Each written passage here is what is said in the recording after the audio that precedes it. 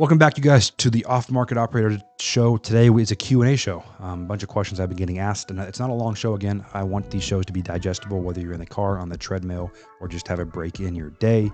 There's some questions I get asked consistently are stuff I cover in these Q&A shows, and I think you'll really enjoy today's show. So without further ado, let's jump right into the episode. People don't fail at real estate because they suck. They fail because there's too many ways to succeed. That's why I suggest you focus on the most important skill in all of real estate, which is finding deals. I'm Colbert Johnson, and in this podcast, I share the exact steps I've used to source 400 deals by age 24. This will allow you to do three things: control your deal flow, make unlimited income, and build your empire as an off-market operator. Welcome back to another episode. Today's episode is a Q&A episode, so questions that I've been getting that I think are very pertinent to current market conditions, and just questions that I get overall on growing a business, specifically a real estate business. The first one is virtual assistants and how this works in a business. And there's really, to grow a company, you guys, and to grow a self-sustaining, scalable company, the first thing you need is VAs. You can call it an executive assistant. You can call it an administrative assistant. You can call it an admin team member. Someone on your team to take over those $10, $15 an hour tasks.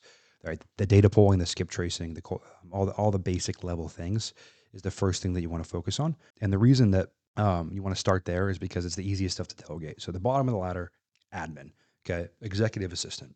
Then you need fulfillment. So the more you sell and the more you grow your company, if you can't fulfill on what you're selling, you don't have a business, right? At the best, you're kind of a scammy company that's can't really perform on what they're marketing. So the second part that you always want to hire for is fulfillment. So how do you fulfill on your product and service? If you're a real estate company that's scaling, that could be a TC. That could be making sure you have a good disposition process, but you can actually fulfill the product that you're selling, which in this case is off-market acquisitions. Well, you're buying people's homes and the product you're selling them is an easy, clean deal. Third thing up the ladder is marketing, right? If before we get to sales and all that kind of good stuff, we can't market, we can't get lead flow in, no one we ever hire is going to stick around. The fulfillment person that we hired won't be able to stick around because they have nothing to fulfill. The admin person won't be able to stick around because there's no payroll. So the third thing you want to hire for is marketing. The fourth thing you want to hire for is sales. And the fifth thing is leadership. So as you guys start your businesses, it's a question I get a lot is, what do I hire for first? You just want to abide by that ladder. Every single real estate company that I've seen that scaled and did well they went executive assistants, admin level stuff, then they went fulfillment, then they went to their marketing level, then they went to sales, then leadership. And leadership is really someone to manage every single one of those functions. So a leadership person comes in and they're the operations manager, the COO, whatever you want to call them. They manage the day-to-day operations of the business. They manage the marketing team. They make sure the sales team is locked in. They make sure the admin team's locked in, the fulfillment team is locked in. And that's how you build a scalable company, is hiring based on those ladders. That's the first question that I get all the time. I mean, that's something that's in my DMs a lot. The second thing is what tech stack to use. And the further I get into business, especially this business, the more simple, the better. You guys don't need 80 different automations, and AI and XYZ. You guys need a CRM where you can store your leads, work your pipeline. Preferably that CRM has a good phone system, it has good KPI tracking, and it has good note taking. Okay. Besides that, it doesn't really matter what CRM you use. After CRM, you need a way to communicate with your team. I recommend Slack. Then you need a database to warehouse your organization, right? Store contracts, store processes, store systems, store hiring documents. I recommend Google Drive or Dropbox or Notion. Then you guys need SOPs on every single part of your business. And what I've been doing now, and you guys can do this too, you can hire someone off Upwork to create SOPs for your company for $5 an hour. That's not hard to do at all. After you guys have your organizational base, then you guys need basic data organization. I recommend REI Sift for that. REI Sift is a great way to store your data. You guys need raw data. That can be PropStream, ListSource, Prospect Now, Atom Data. You guys need skip tracing, like easybuttonskiptrace.com. And then you guys need a lot of knowledge-based stuff, right? So courses, training materials for your team and for yourself. But besides that, you guys, it's a pretty straightforward business tech-wise. So I always respond to this question in my DMs with, hey, like, the more simple, the better. You want to be functional but simple. And when I work with a lot of one-on-one clients, a lot of things we talk about is, hey, how can we simplify and make our tech stack as concise? And what's the MVP, the minimum viable product of the tech stack to start doing deals? That's what we want to get down. So if you guys are starting to explore and growing your tech stack, then simple is smooth, and smooth is fast. So simple is better.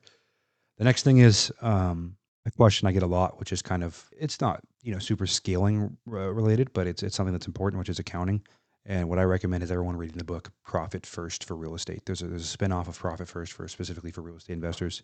I made the mistake for years of not running a business that way, so I'd highly recommend checking out Profit First for real estate investors. The next thing is, when you are in real estate, should you wholesale virtually all over the country, or should you stick to your primary market? And my answer to that is and always will be, I recommend starting in your backyard. Right, a good rule of thumb is if you have a Chick-fil-A in your city, you're in a big enough city to begin wholesaling in. A lot of states don't have Chick-fil-A, so if you're in a state that has Chick-fil-A's and your city has one, you're generally in a big enough place to start wholesaling well in your backyard.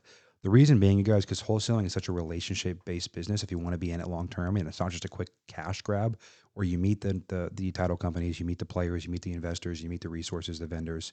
I can't tell you how many opportunities I've gotten just from my title rep. This morning, I had a discovery call with a demo with a platform that's going to massively help one of our companies, and that came from an intro from my title rep. These title reps are very, very connected, you guys. And so that's the leverage you get from being in your backyard and building those relationships. And that's why I recommend, if you can, start in your backyard. There's nothing wrong with virtual, but a lot of that, you guys, is you're just looking for low-hanging fruit. You're not building a brand, and it's so important to build a brand in wholesaling in 2023 because marketing channels come and go. There's some that are very consistent no matter what, like cold calling, but overall marketing channels come and go. So brand is getting more important than it ever has been in this business. So I want to make sure you guys understand that I recommend starting in your backyard before you go nationwide. You might make less money at first, but long term, you're going to get that compounding effect. And the guys that I know that have $10, $20 million real estate companies, they're not nationwide, okay? Unless they're a venture-backed company like Rebuilt, like Open Door, like companies like that. If they're an individual-owned real estate company and they are crushing it, doing real big business, not your $1 million, $2 million a year. The guys I know, like one of my mentors and business partners, James Daynard, that's doing, $10+ million a year in real estate transactions. That's done thousands of flips, thousands of wholesales. They're dominating their backyard. They are the go-to guy in their backyard. They're getting tons of deals from wholesalers on the JV side. Sellers are coming to them. They're all over the place. You know their name. That is how big businesses are established. And then when you truly max out that state, you can expand from there. But I'm going to tell you guys, I had a call with a data company a while ago, and you guys are going to be absolutely dumbfounded when you realize how much inventory trades off market and how you could do $10, $20 million a year and not even get noticed when it comes to off market volume. Like you could do 100, 200 transactions a year in any market and no one's even going to know who you are. Okay. You're not a big fish at that point. Okay. So, I mean, again, a small business in our country is, I think, less than, 400 employees. I forget what the exact metric is, but hundreds of employees. And so most of us are small businesses and we don't even realize how small we are in relation to the massive volume some companies do. So you don't have to worry about tapping out your market. And when it comes to marketing, there's plenty of leads to go around. Okay. That's just the reality of the business. There's way more off-market sellers than there is good wholesalers. And that's truth. The last part of this, you guys, is I'll hit on this for probably 5 minutes, but I got a message, I'd say about a couple weeks ago, about someone that wanted to start creating content. And they said, "Hey, Cole, you create a lot of content on Instagram. When do I start creating content?" And I said, "Well, man, to be honest with you, we were doing millions of dollars of real estate deals before I ever posted anything on social media." And the importance of that is understanding that unless you have your skills, you have nothing to talk about to the world. And when you're building a business, and Hormozy, a lot of guys talk about this. I actually heard this first from Naval, whatever his name is, on Twitter, but it's found it to be true. Where you have four main pillars of leverage in your business, right? You have capital, you have collaboration, you have content, and you have code. And in a real estate business, right, we don't really have code, right? We're not codifying, we're not building a platform, a system, and software. Most of us aren't for our business. Collaboration, we do have. We have people. Capital, we do have. We have a lot of capital. And content's one other pillar we can use. We can use content to get people bringing us JV deals to do. We can use content to train our team in terms of SOPs and training modules. And so what I recommend you guys is, as you grow your business, you start training your team with content. The more comfortable you get on camera, then you can go out and you can start telling the world what you do. And with that, opportunities will come. JV opportunities will come. There's a lot of opportunities that come from telling the world day in and day out what you do and what your business does, and getting your name out there. So those are the main 4 questions I want to cover today, you guys.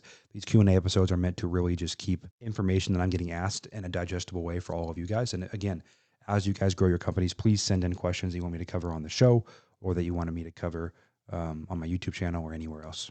Q&A shows are my favorite, you guys. It just helps me expand on thoughts in relation to what people are asking me, struggles that they are actually facing day in, day out. And that's what matters, you guys. All this mumbo jumbo and interviewing 8 different guests a month that don't really bring you tactical value. This show was made to bring you tactical value. And if you like that, I really appreciate a share on your story, a like, a comment, a subscription, or in a DM, telling me guests you want to see, what you like, what you don't like, and how I can help you and your business continue to grow. So without further ado, as always, you guys, I wish you the best this week. Get after it, do the boring work, and you are only one deal away.